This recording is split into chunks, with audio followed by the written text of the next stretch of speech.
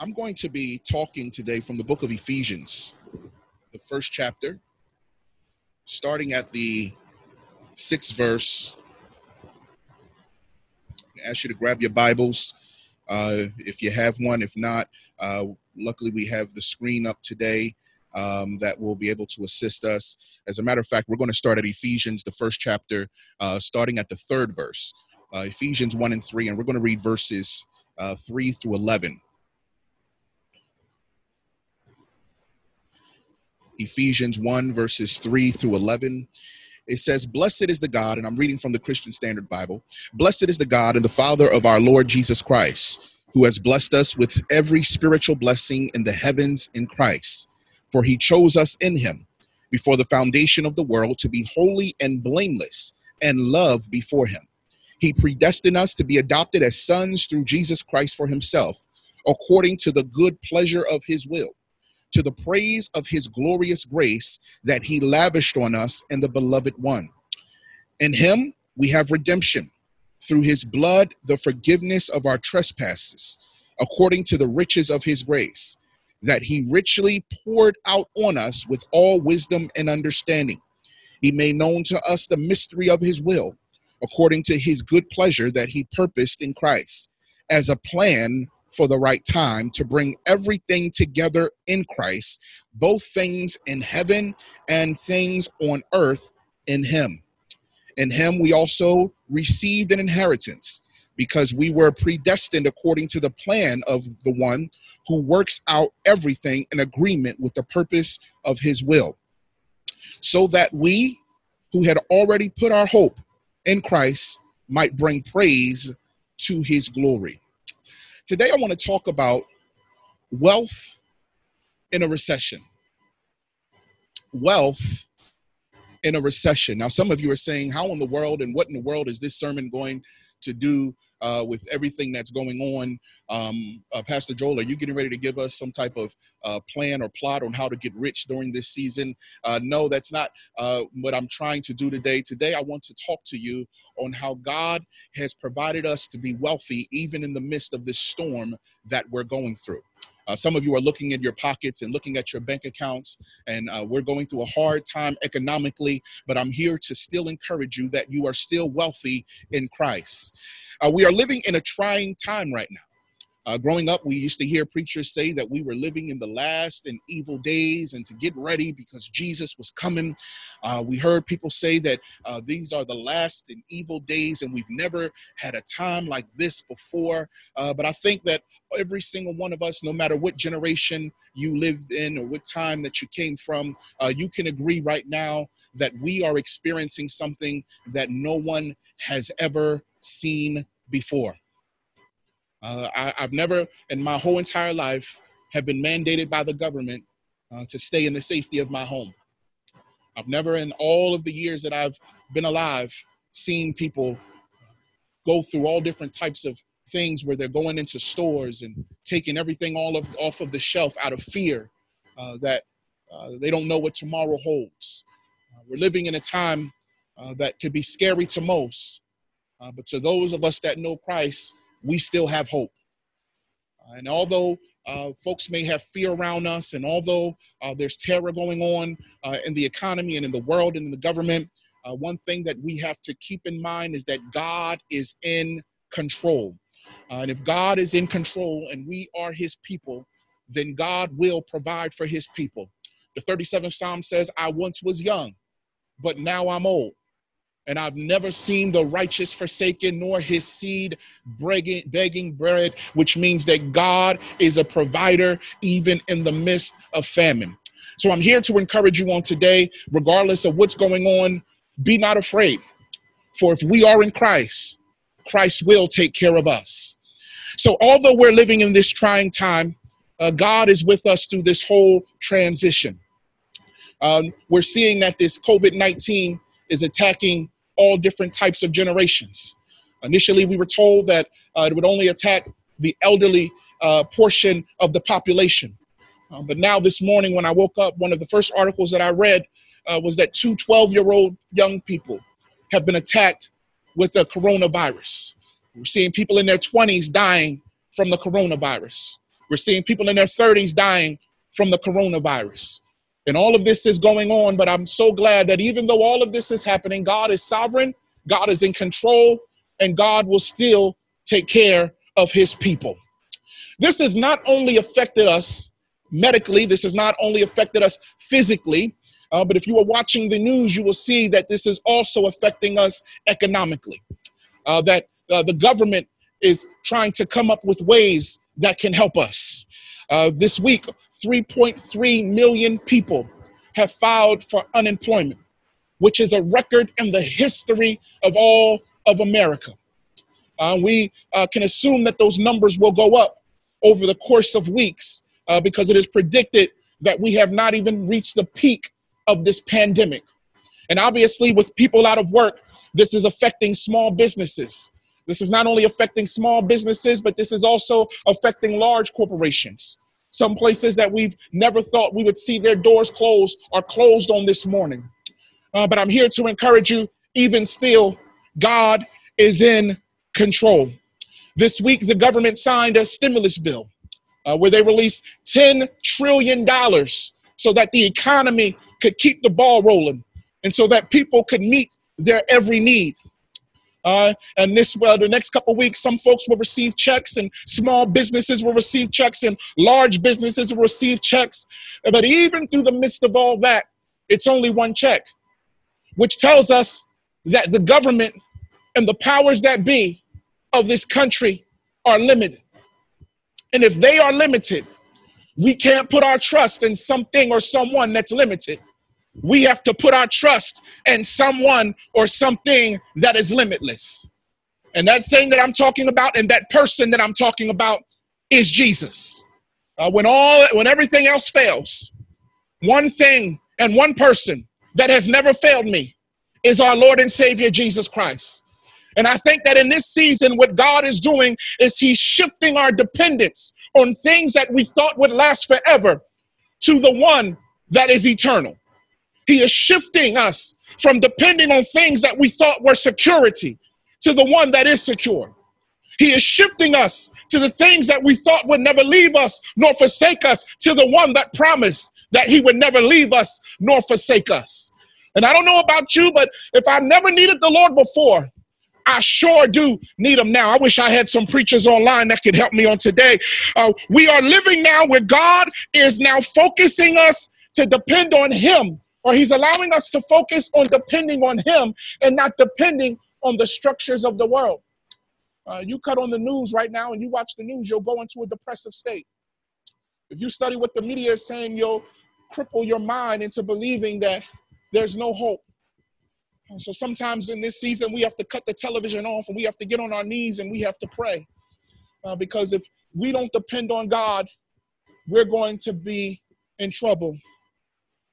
What if I was to tell you that what we're going through right now is nothing in comparison to a depression that had happened years prior?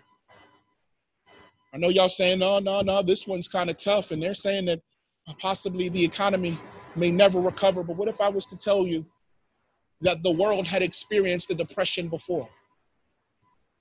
What if I was to tell you that the world had experienced something that was far worse than this? And I know some of you are thinking about the depression in the 1930s. That's not what I'm talking about. I know some of you are thinking about the market crash in 1987. That's not what I'm talking about. Some of you saying, well, you must be talking about 2008 because that was a rough year for me. That's not what I'm talking about. I'm talking about a depression that happened before any of our times. So you had to understand that in the beginning of time, we were living and thriving like never before. The world was at its economic peak in a land called Eden. Man was able to freely eat as he pleased. There was no hard labor. Unemployment was at zero. The farmers weren't complaining because the agricultural economy was at its peak. There were no pesticides in our fruits. There was no worries about famine because God would allow a mist to come up out of the earth every single morning so that the vegetation of his sustaining word would be sustained. You have to understand that crime was at 0%. There were no murders. There were no robberies. There were no thefts. And finally, healthcare was never in crisis because healthcare was free, because there was no need for a doctor. And the reason why there was no need for a doctor was because man didn't get sick. And to make it even crazy, man never got old. But eventually man began to move into his own mindset. And he went to the tree of knowledge of good and evil, and he decided that he was going to disobey the will of God. And when he ate from this tree of good and evil, he shifted the way that the world operated. He not only shifted the nature of man, but he shifted the nature of the earth. And the earth went into a depressive state. Crime went up. Sickness went up. Healthcare was in turmoil. Environmental issues were happening. Global warming was happening. And then a pandemic happened upon the face of the earth. And this pandemic that happened was called sin, and sin brought us to death. And this pandemic did not just hit one region. It did not just hit one culture.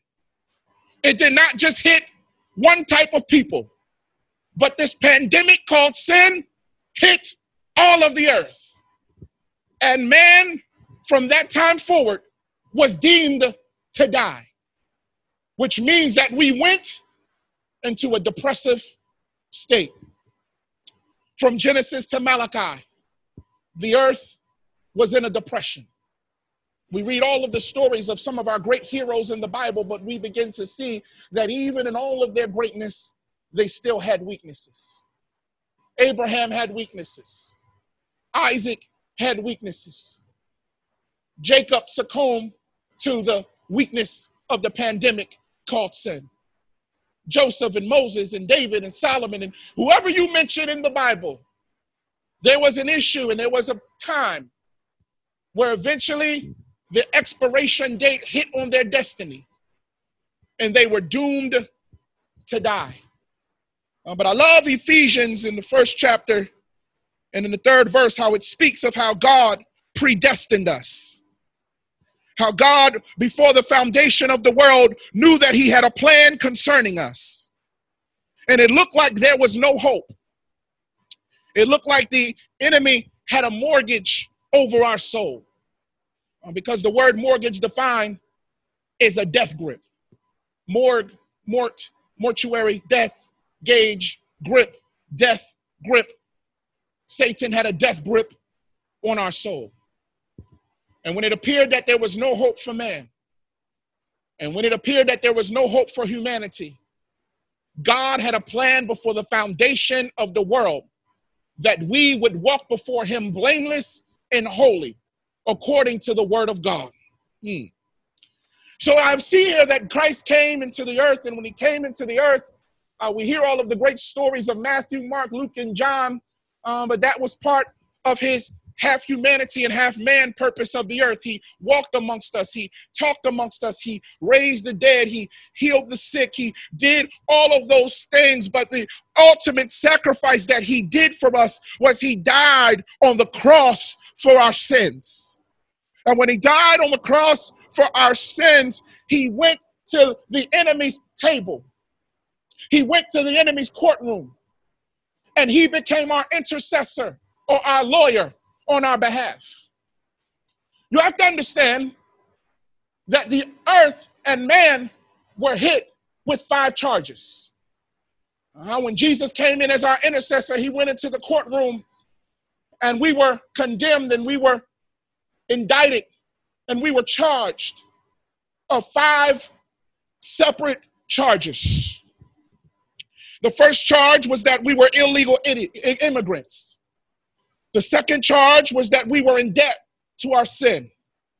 The third charge was that we were enemies of God. The fourth charge was that we were found guilty of our trespasses. And the charge number 6 were that we were slaves to sin. But I'm so glad that my attorney came in prepared. And when he came into the courtroom, the judge says, how would you like them to plead? And he pled on our behalf and said, I would like them to plead not guilty. The judge now pulled out, the defense prosecution pulled out all of their paperwork. And on that paperwork was all of our sins. On that paperwork was all of our issues. On that paperwork was to prove that we were not worthy to be released from the bondage of sin. But our lawyer, Jesus, came into the courtroom to defend us of all charges. The prosecution came to them and says there's no way that you can release them. Because they're not even citizens of your kingdom. They're not even your children. So the lawyer came in and says, at this time, I would like to pull out my adoption papers. And he adopted us as sons and daughters of Christ. The prosecution looked back and ripped it off and says, all right, you got that one, but we got 4 more charges. He says, charge number 2 is that they are in debt to sin. I have a mortgage on their soul. Because after a while, they had built up so much sin in their lives that it compounded interest. And now there's no way in the world that you're going to be able to release them from this interest rate of sin.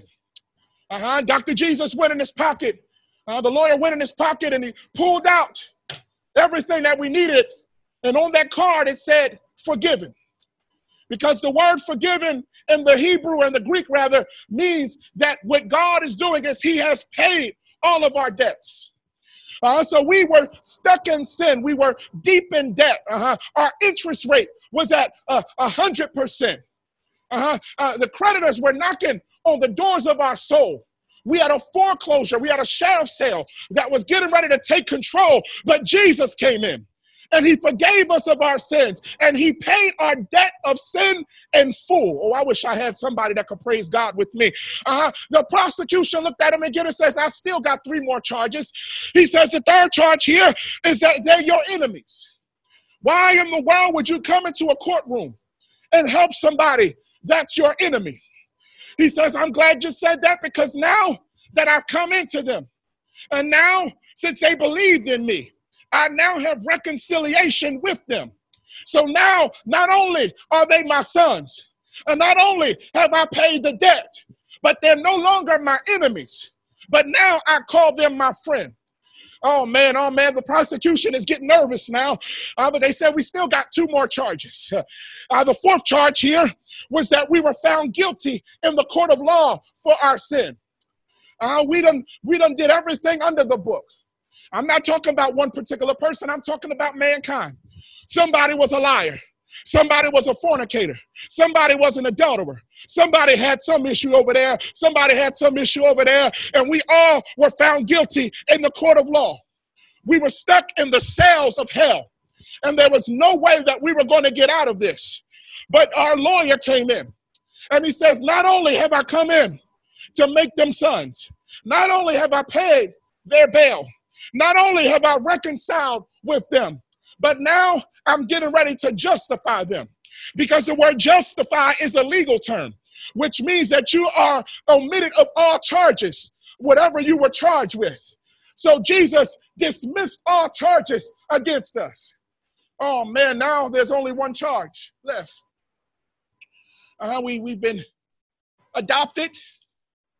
We've been forgiven.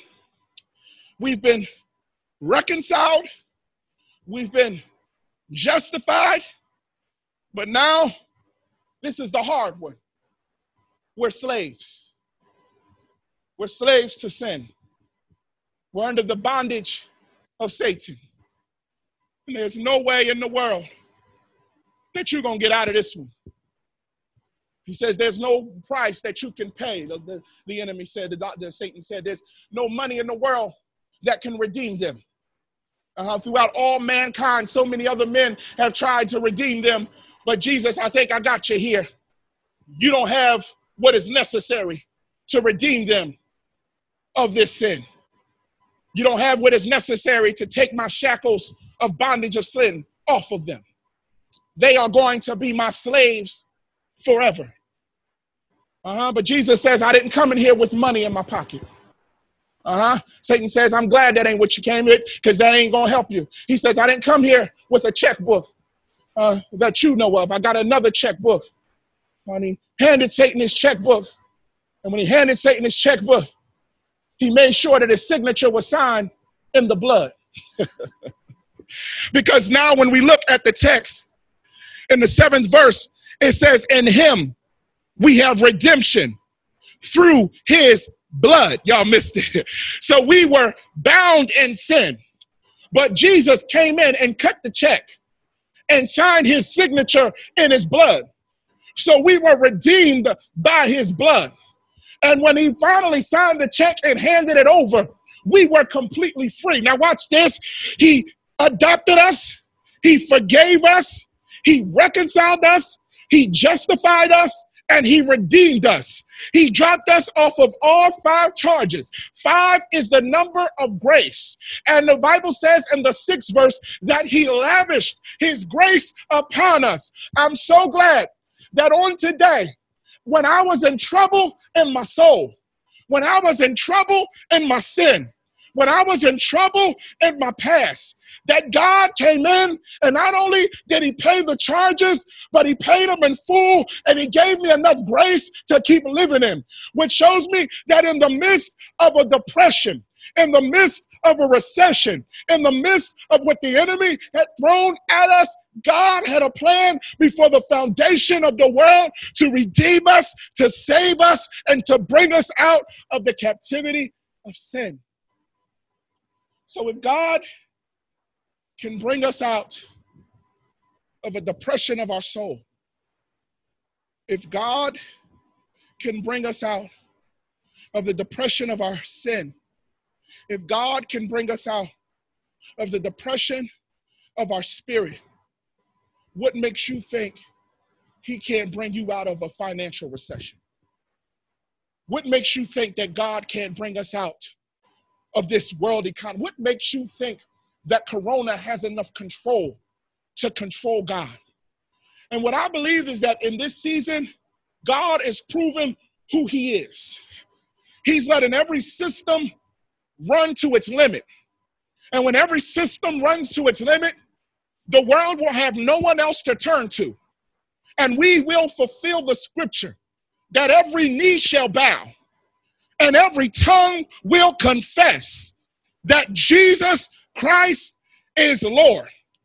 I'm here to encourage somebody today that if God can bring you out of the depression of your soul, then God can bring the depression out of your finance. He will fix this, y'all. He's going to do exceedingly and abundantly above all that we can ask or even think, according to the power that worketh within us. Do not be despaired. Do not become hopeless. Do not become fearful. But in this season, trust him, because we serve a limitless God that can do limitless things in a limited world. I'm not happy with how everything's turning out.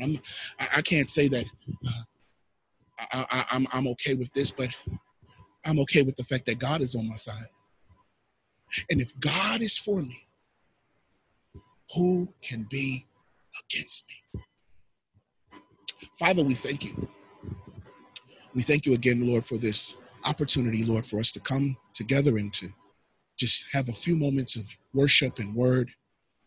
God, encourage our hearts, God, and God, allow us to understand that if you can bring us out of the great depression of sin, we know that you can bring us out of the great recession of this economy.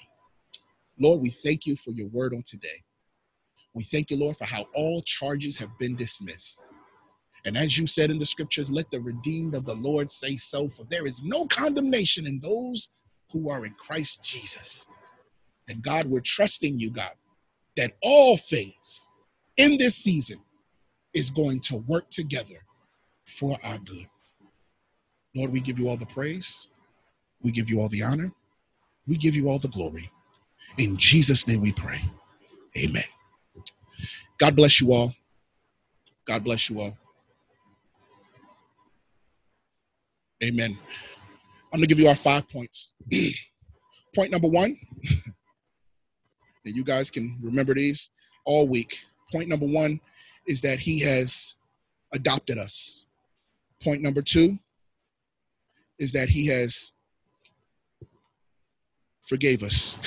Point number 3 is that he has reconciled us. Point number 4 is he has justified us. And point number 5, he has redeemed us. It was through his grace that he has done all 5 things. And we're grateful on today that he has pulled us out of darkness into his marvelous light. God bless you. God bless you. Once again, we want to thank you for tuning in to our, getting ready to call it a podcast. But I want to thank you for streaming in on today. I hope this was a word of encouragement to those of you that tuned in. For anyone that would like to be a blessing, we understand that we're under troubling times financially. But as you know, just like everything else, churches are suffering just like the world is suffering. And we have an opportunity for us to give at this time. So if you would like, there are 3 ways that you can give. You can give through our website. You actually can just go to our website. That's actually the one way to give now. You could go to our website. You can give through the website via PayPal, or you can go to our Givelify website and give as well. And we thank God for anyone that would like to make a donation in this season. And we will continue to pray for you and pray that God strengthens not only this economy, but strengthens our spirit and our souls and allows us to just trust him in this season. God bless you all. And I hope to see you soon. Can't wait to worship with you guys. This is hard, preaching to an empty room, but your encouragement is definitely helping me. God bless you, and I'll talk to you guys later. Goodbye.